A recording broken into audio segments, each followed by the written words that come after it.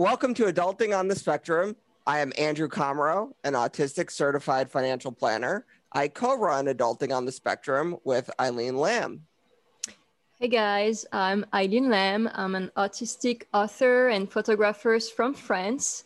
I have 2 children on the spectrum, and we are hosting this podcast with Andrew, Adulting on the Spectrum, because we really want to highlight real voices of autistic adults and not just the inspirational stories. So we want to hear from you and other autistic people.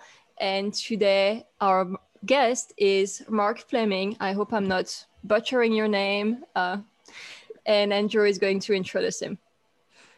So Mark is someone who exercises more in a day than I do in a year, which doesn't say very much. He has his own business helping others be, as you can see from the t-shirt, hopefully equally fit, which is a great mission that I believe in, even if I don't do it myself. I should. And it does a lot of advocacy in addition to his entrepreneurship, which I would say is just an extension of his advocacy with who he helps. So Mark, thanks for joining us. Is there anything you'd like to add to your bio/description? Sure. Thanks for having me on. First off, just want to point out I have my master's in exercise science. And so, yeah. What was that, exercise science? Yes, that is exercise science. That sounds way better than like physical education or something. I really like, is there another equivalent master's that you would get? Like I'm thinking of a PE teacher. Are they all exercise science or? It depends on the school, what it's named. Like mine had human performance was kind of the overall scope. So my degree actually says human performance. But you have exercise science, which is the actual study. You had sport pedagogy, which is your PE teachers. That's kind of the term for that. And then you have sport management under that as well. I mean, that's really impressive. So thank you for that addition. Hey, Mark. Thanks for joining us today. There is one question that we need to ask you before we start. It's, autistic people, they like to identify themselves, some as autistic persons, some as person with autism, Asperger's, on the spectrum. What is your preference? It doesn't matter to me because there's sometimes in the English language, one sounds better than the other. So when I'm talking, I just use whatever feels most comfortable. It really doesn't matter to me because I have done so much more than just be a person with autism. I'm not our autistic person, whatever you want to say. I've done a whole lot more than just that. And so there's so many more identifiers that identify me besides that one. And I'm not going to get hung up on just one of my identifiers. Love this so much. I think we feel the same as Andrew. Yeah, I think that was the best answer to that question that we've had. I don't know if anyone can top that. Thank you, Mark. No problem. Can you tell us a bit more about your autism journey? When were you diagnosed? What was it like? Yeah, so first I was diagnosed with PDD-NOS at the age of 3. For the audience, that's pervasive developmental disorder, not otherwise specified. It just means that the doctors knew something was off, but they didn't know what was off. And due to my issues being occupational, gross and fine motor, and then speech, it allowed me to get those therapies because I was falling down every single day to where the school had my parents on speed dial.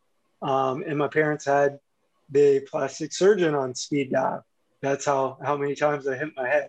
I couldn't write. I couldn't use a pencil. And obviously you can't go to school if you're not writing. And then speech, I had very little inflection in my voice to where people couldn't tell if I was excited, happy, sad, all that stuff. And so after a big move down to Tampa when I was about 11 years old.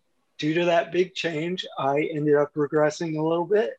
And that's when I got the Asperger's diagnosis, even though it's not really relevant today. But that got me into social skills classes and starting along that path. I didn't stay in those classes because I'd already had friends at school and everything. So to me, real life experience was worth more than a social setting where everything was planned for you to do.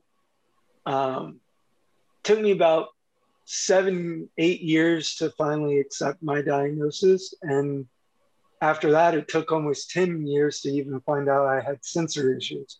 And that was when I started to fully kind of grasp things and dive into the community. But that's kind of the journey of my diagnosis. Can you tell us a little bit more about the sensory issues and why you discovered them later in life too? Yeah, so my sensory issues are kind of constant. So nothing's like too much and nothing's like under the feeling stuff. So most of it's with my smell and hearing. So like every time the vacuum was on at my parents' house growing up, I would go to my room because it was loud. And due to having autism, I didn't talk about it with anybody.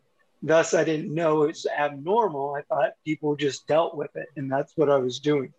And so I didn't realize this until actually I was working as a ABA assistant, a behavior assistant, and the TV was giving some pretty loud feedback, and no one else in the room knew what was going on. And I pointed it out.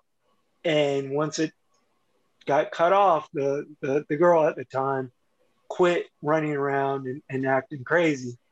And so that was kind of like, oh, wow, I do have sensory issues, you know, it was a epiphany, you know, like, oh my gosh, what else do I have?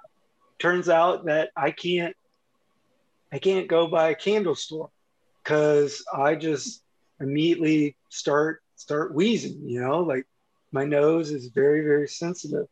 I always, ever since I was a little kid, I cut out the tag in my shirts, and my parents didn't mention it any of those times. So I didn't know, like, oh, I just did it because it was uncomfortable. I didn't know that no one else did it. I just did it, you know. I was very fortunate to have somewhat understanding parents to give me that kind of room to do those things without getting on to me about ruining clothes or being lazy because I wasn't vacuuming and stuff like that. Those are the main three that I deal with. Yeah. I think it's very true what you're saying about how we're so used to these things that we don't even realize that other people don't feel the aggression from like outside noise. And for me, there are a lot of things that I thought were normal. Like I cannot do dishes. I know no one likes to do it, but it's just a touching, you know, knowing that something can touch my hands, for instance, in the sink is just like instantly makes me want to like run away. And a lot of noises, sometimes Charlie, my son, and I just start covering our ears, and everyone else is just like, I'm like, you didn't hear that? And I always thought that people felt the same way we did. And it's up until my diagnosis, it's true that I didn't realize I had sensory issues too. That's why I thought it was interesting what you said. I thought it was just normal stuff people didn't like. Yeah. That's exactly what happened. And for me, I have a very severe, you know, light sensitivity. My wife is eternally upset that no plants will ever grow in our house. Right. And we also live in the woods too. So there's no chance for them even outside either. Right. But, you know, I always just thought like, oh, this bothered everyone, right, this way, or, you know, that, you know, the person behind me while driving with the, you know, the lights on, like, would infuriate me. And now it's like, I think that just bothered me a bit more, right, than, you know, than everyone else. So it's interesting that you knew about, again, that you had autism and, you know, sensory issues that go along with that. But, you know, I'm even discovering more stuff again, just as time goes on, right? Like, oh, you know, if you've never known any different, right, then it's what you assume, right? Like, I'm not anxious. No, I'm anxious all the time. I've just never known not being anxious, right? So thank you.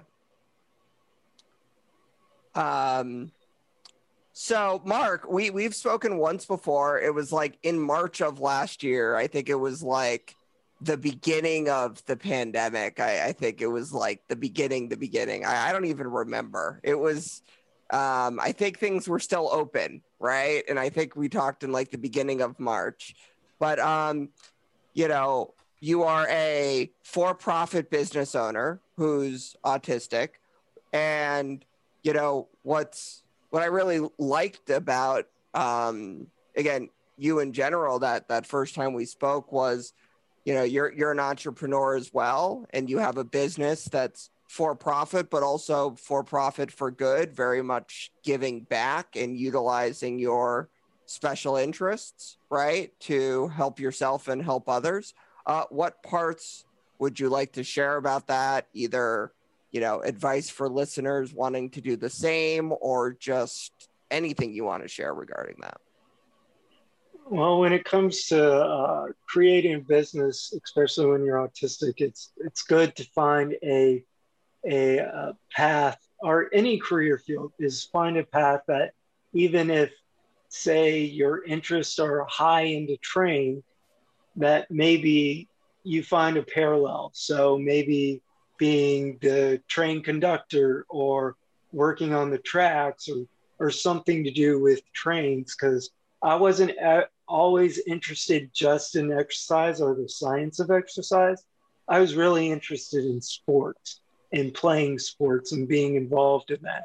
But unfortunately, that didn't happen, you know? And so I had to find a different kind of parallel path so that I could keep that interest going without, you know, completely altering who I was. So I think that's one of the biggest things when it comes to someone wanting to go down that kind of similar path. But also when it comes to business, biggest advice is use the people around you, because starting a business is very hard. It's even harder when you don't know how to communicate properly with people, or it's really hard for you. And so I had to lean on quite a few people, and I'm very lucky to have a great accountant to do all my accounting every quarter and every year.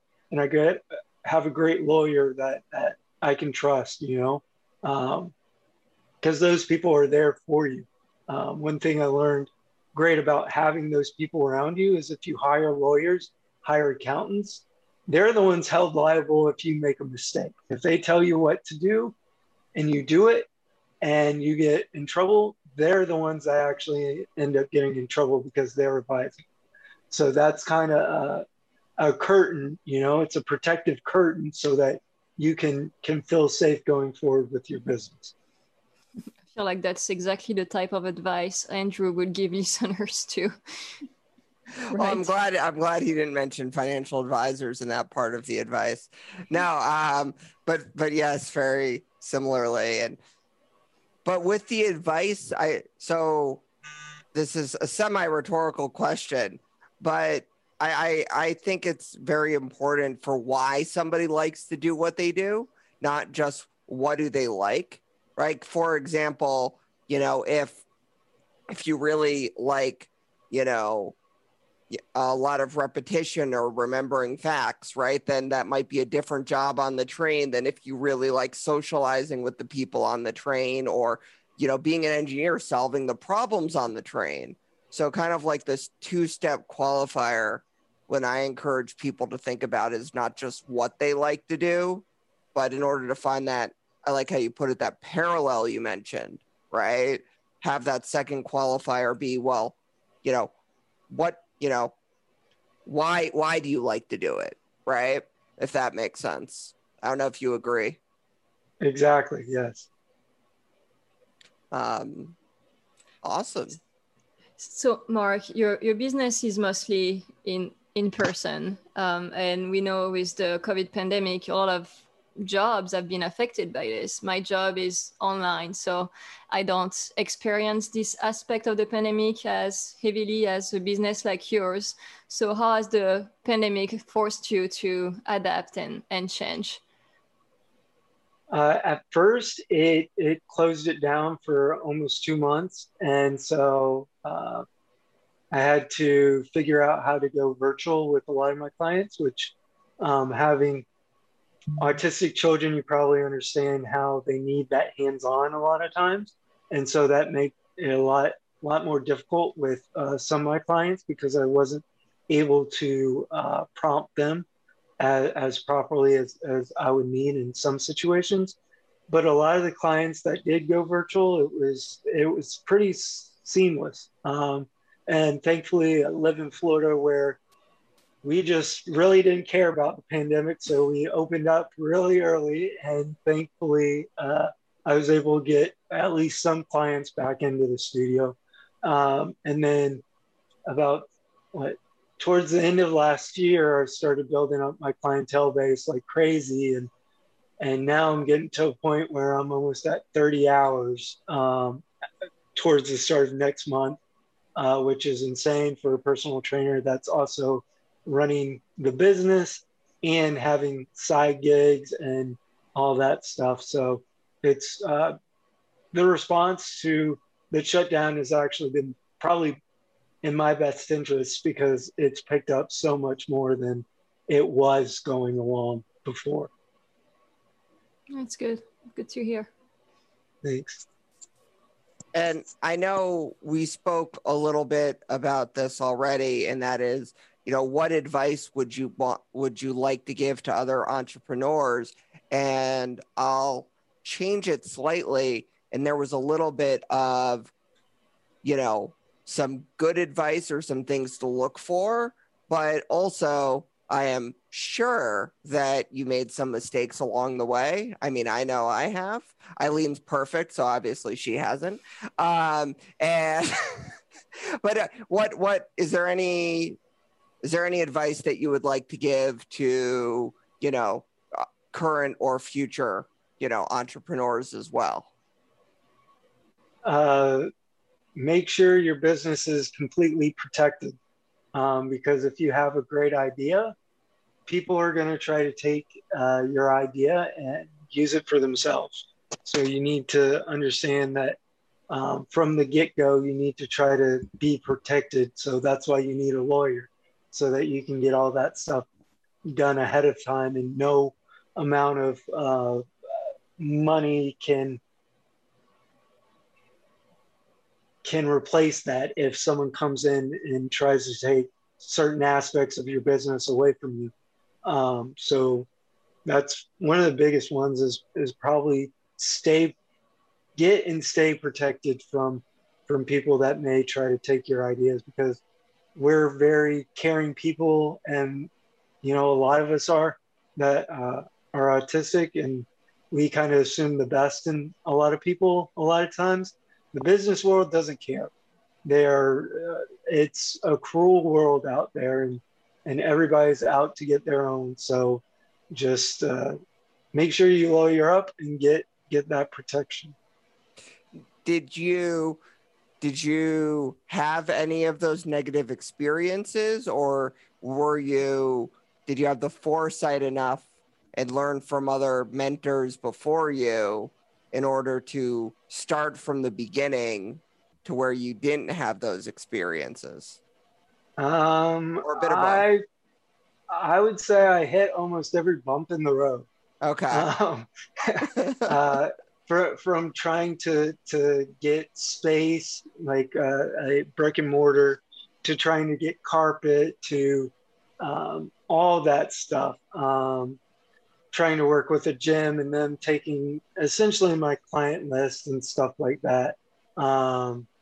So it's, because there hasn't been anybody out there like me to go and say, hey, there are these things that you probably need to be aware of, that if people are trying to team up with you, you need to be a little more cautious with um, all your hard work, like you go out and you create this space where marketing plan where, okay, here's these 10 places I go to, right? And so people love to come in and just be like, hey, who do you contact for these? We're going to help you like do this thing. And they come in and essentially for goodwill or not, they end up with that list. And so that's something you needed to be protected from, from people from taking that stuff, because that's your pool, that's all your hard work, all the research you did to pull from that. So, like I said, hit every bump, but it was worth it. So, how did you go from falling down and not writing to today? A lot of therapy, a lot of OT, a lot of PT, a lot of arguments with my OT about how to write with a pencil, which, by the way, I still don't write the right way. I have one of the most awkward grips, but it works. It got me through grad school. And I think that's the biggest thing to tell therapists that may be watching, is that it doesn't have to be perfect as long as it works. I was very fortunate after PT that I was so interested in sports that I improved that way. And that's one of the reasons why I started my business, is that most people aren't interested in sports like I am. And so those skills get diminished, they regress in those skills, and all those conditions can pop back up. So I was very, very fortunate that I was kind of determined to improve my skills after that. So a lot of therapy. I am so thankful for early intervention, because I wouldn't be where I am today without it. That's a good message. Early intervention can make such a big difference. And I think it's important to raise awareness about the importance of early intervention, because a lot of parents think that, well, but you'll catch up, but it's so much easier when you're younger to work on these things. And I wish more people share their experiences with therapy when they were younger and how it's helped them, like you. I want to ask a question about this podcast, because you accepted our invitation to come. And, there is an association with Autism Speaks. And it can be hard right now because of what's happening on social media. There is a divide in the autism community, and we want to know how you feel about it, if you're ready to handle the possible hate that's gonna come at you, and how do you deal with that? So first off, Autism Speaks, I won't say much, but they obviously are listening now, and they're making strides to improve. I don't think that we need to dive so deep into cancel culture that we end up losing one of the biggest awareness pieces to our community. Just so reasonable and logical. Could we duplicate 1,000 of you? I wish. And then the ABA stuff. So one of the reasons why Andrew asked me on was because I posted about a bunny that me and this company, the A.E. Wood Foundation, helped create to provide more autism advocates like me to sit on high support need treatment teams meetings for a ABA firm. And so I worked in ABA. I saw the benefits of ABA. I saw the downsides to ABA. What I'll say mainly about ABA is it's a science. It's not, uh, people are the ones conducting the science. It's not actual science that is the destructive part. We have to realize that, right? We don't go after OT, we don't go after PT, we don't go after speech, we don't go after exercise science, we don't go after biology, we don't go after all these other sciences. So why are we going after one science? It doesn't make any sense. Yes, it is rooted in some dark places, but that's not where it is today. I loved Eileen's video stating what ABA really is, because I lived that. I saw the benefits. I saw all the good stuff. I saw that the PEC system working. I saw all of that, and those horror stories are mainly from individuals that aren't practicing properly, or they're practicing under such extreme conditions that they shouldn't have been conducting that session in the first place because of caregiver fatigue, right? Because these are individuals that are humans, that get fatigued from working with high support need individuals that are conducting or displaying behaviors that are traumatic to the person working for them, the family members, everybody involved. And to just say that a person can go through that and be mentally okay day in and day out is something we need to talk about as well. Can't just say, that it's these people are being bad. Well, you got to look at what they're dealing with, right? I was bit every day for a year. And that takes a mental toll on you besides a physical toll. And that's what a lot of people don't understand because they've never been in it. They've never worked it. They've never practiced it. You never learned more than the headlines. And we need to understand it's just a science. I've never thought about it from the ABA therapist perspective, because I've thought about it from the parents' perspective who, daily we see our kids and, sometimes there are some very difficult behaviors like aggression, like you were talking about biting. But the therapists, of course, they love the kids they work with, but they're not parents. And day after day, like you said, they sometimes have to deal with like these aggressive behaviors and like things that are, difficult. And of course, it does not excuse abuse at all, but I think they deserve some credit. And, in the first place, they chose a field to help autistic kids. And I think just that shows that, they have a good heart, they want to do good. And I really wish we could show more of the great things ABA does, but we're at a point now where people are afraid to speak fondly of ABA because they know they're going to get attacked on social media. And that's why I really wanted to show I don't know why people think ABA only cares about verbal language, for instance, verbal communication, because they've taught my son like PECS, AAC, they tried sign language, but he didn't have the fine motor and imitation skills. But there are so many things that are being spread around on social media that are not based in truth. And I think there needs to be more people like you and I speaking about that aspect too, of it. So thank you for using your voice to speak about it. No problem. I think this past year has just ruminated people. They've just been online for a year. And they just interact with the same people, right? We have to remember also that there's only 2% of the population in the world is autistic.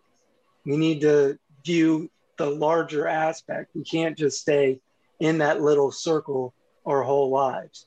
right? It's a much bigger world out there. And we have to, if we truly want people to think we empathize, we need to try our best to empathize, not just with autistic people, but with everybody.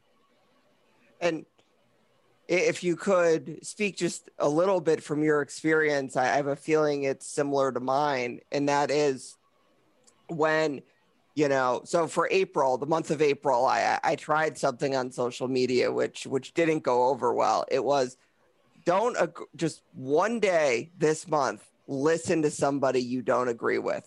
You don't have to agree with them. Just hear what they have to say and move on. And just even the response I got on even like LinkedIn professional network, it was almost sad and disappointing, just asking people, just hear the other side. And I even tried to say, even if you're an asshole, right? Hear the other side so then you can counter their arguments, right? That's how you win in the debate. That's how you be a spy. Like, okay, even if you hate them, like listen to them, like even if you approach it that way. And I think that was a side tangent. But the point that I was going to make was, you're working with teams and individuals with higher support needs.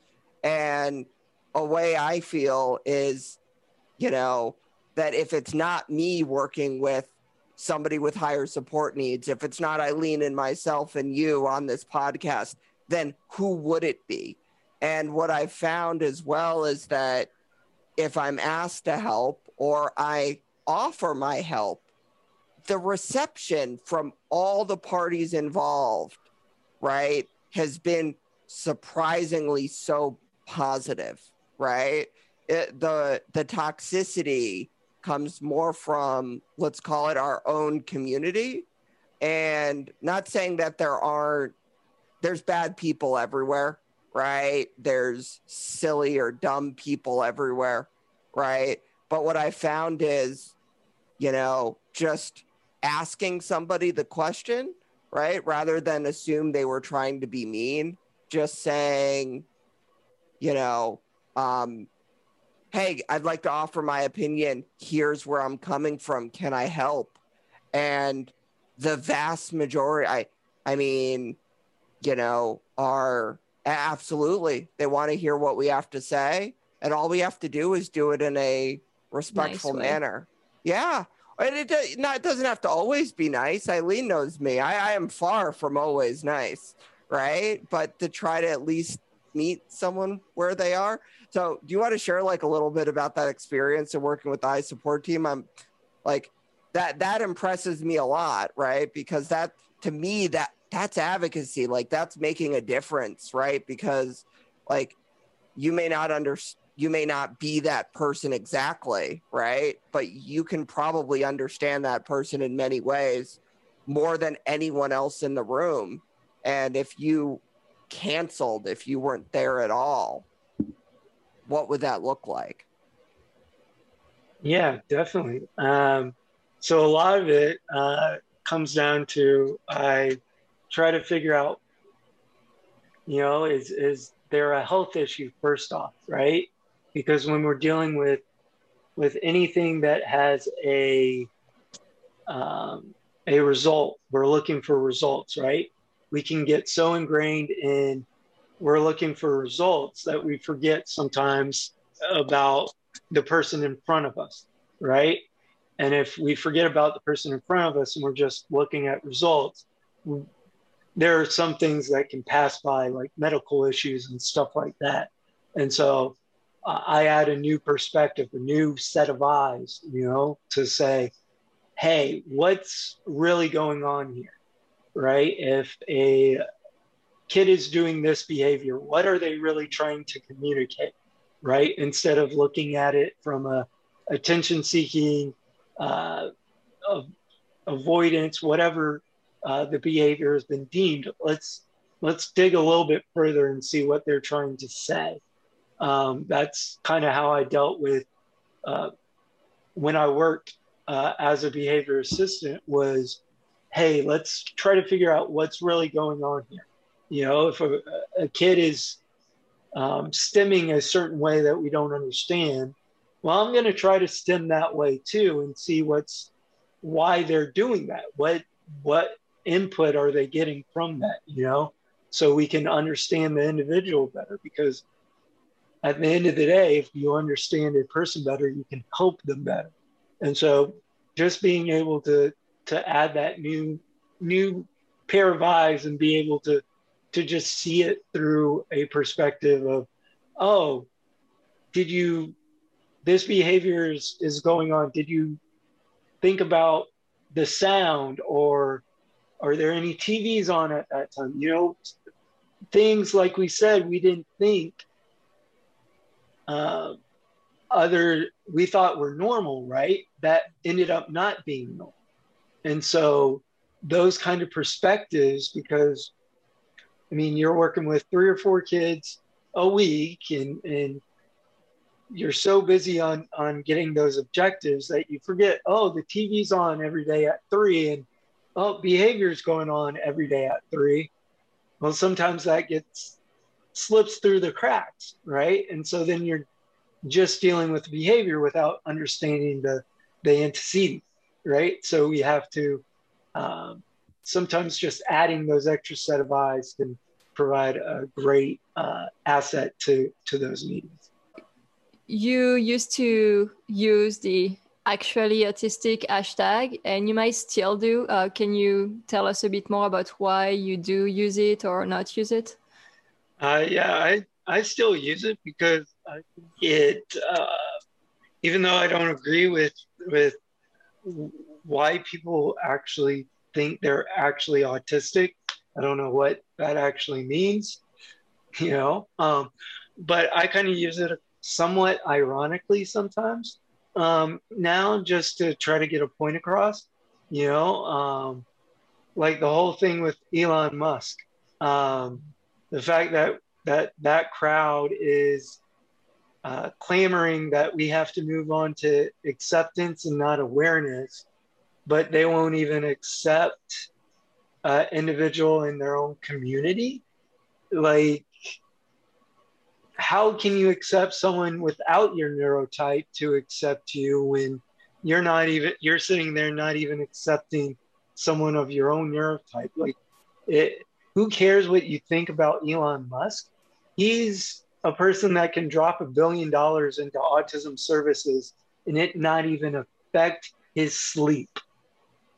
And you're saying how he doesn't represent you and all this and that, when you should just be putting your arm around him and trying to get him to help us. Like, that's one of the most emotional, you're just proving you're a human by using all that emotion, right? Because people say, oh, we're logical. And the logical person says, this person's rich. Let's try to, get some of that money for us. Emotional person's going to be like, this person isn't a good person, doesn't represent us, blah, blah, blah, blah, blah, right? And so that's just my 2 cents. I was looking at Andrew's face. We had that question for you, and we answered it. I think we went over the advocacy and the actually autistic community. Well, I have one more part of that. No, I do want to ask. Well, Mark, how... See, I can do it because you're asking me to say it. How has the reception been to all of this? Very good, surprisingly. I mainly work with doctors, so okay. People that have doctorate degrees in ABA, and they've been so receptive, so open-minded to listen to my voice whenever I speak up. And one of the reasons why I took this gig as an autism advocate is the owner was the first person to kind of listen to me when I was like, hey, what about this? What about that? Let's look at these other things. And he truly was amazed at that. I could just like that, I could understand what was going on just like that. And so him kind of respecting me that way and listening to me and implementing things I was like, hey, this is what's going on as a behavior assistant, even though I didn't want to do that as a career. He's brought me back in as an advocate for the company. And since I've gotten my business to where it is, I work with individuals with autism in my own field, and I've been pretty successful. People listen to me. You know, I've created that platform for myself that allows me to stand in those spaces and have my voice be heard and not looked down upon, because I have the record. You know, I have the resume that speaks volumes, which took a lot of years to get. It's not easy, you know, and a lot of people think that just because you're autistic, people are going to listen to you on autistic matters, and that's just not the case. You know, you have to build up a resume for people to say, okay, yeah, they know what they're talking about. You know, that's like anything in life, though, right? Are you saying that just because you have autism doesn't mean that you're instantly an expert on autism? Correct. I mean, you're an expert on your own, but you're not going to be an expert on little Jimmy's, right? You're not going to be an expert on someone online that you haven't met. You know, you're going to be an expert on your own. Everybody's an expert on their own selves, and I like that kind of lead, Andrew. With that is I know where you're going with that, but yes, it everybody is an expert on their own. Now, if you've been around individuals like I have for the past 5 years, you know, you pick up things, right? Parents, they're the experts on their kids, but that's about it, right? Because you're around that behavior 24/7. I'm around 17 different people a week, you know, that exhibit different behaviors, that are completely different than mine, that I have to adjust to. So I wouldn't call myself an autism professional, but I do know probably more than the average person when it comes to that sort of stuff. I think something is true is that we are only an expert on our own autism, but for people who, like you as a professional, see kids every day, it still gives you a good insight, not like a stranger on the internet. You know, you see these kids, these people every single day. Me as a parent, I see my child 24/7. Well, not when they're sleeping, but but you know what I'm saying. So it still gives you a little bit more insight than those strangers on the internet who are telling you how to parent your child. And I appreciate what you're saying, and the fact that you're autistic, but you still recognize that there are some people with autism with higher support needs. So we're gonna move on to the quick fire questions, Mark. So what it is that I'm going to ask you some really quick questions, and you have to answer the first thing that comes to mind. Okay. Super fun. What is the best piece of advice you've ever been given? Just be yourself. What do you like to do to relax? Watch TV or play video games. What's your favorite TV or video games? Sure. Video games would be the Assassin's Creed series. And TV show would be an anime called One Piece. So I was recently watching Monk. I went through the whole show Monk. Love it. But I sat there, they're mad half the time because they weren't following like ADA compliances. You know, I was mad because the show could have ended in like the 3rd season, because I mean, they gave him a test and they wouldn't give him the proper accommodations. And I'm sitting there like, I shouldn't be watching a TV show and worried about all this stuff that they're doing wrong, you know? Like, so Monk is so great. I love Monk. He's very relatable.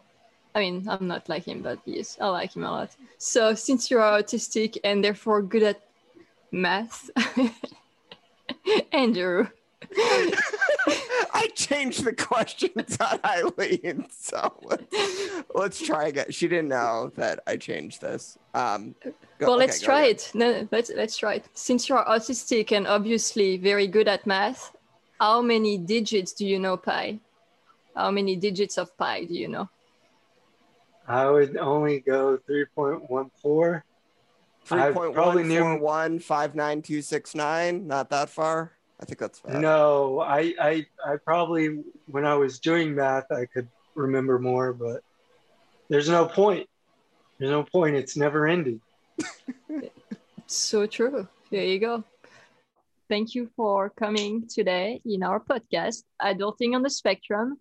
It was really fun to talk to you. Actually, if you want to tell people where to find you online, now is a great time. If you want to tell them where you are on Instagram, Facebook, Twitter, your website, anything you want to tell them, now is a great time. Awesome. So rather you follow my business over me. So we're on Facebook at Equally Fit FL, Equally Fit Tampa on Facebook, and Instagram Equally Fit FL. And if you do want to follow me, just type in my name, Mark Fleming, on Instagram or Facebook.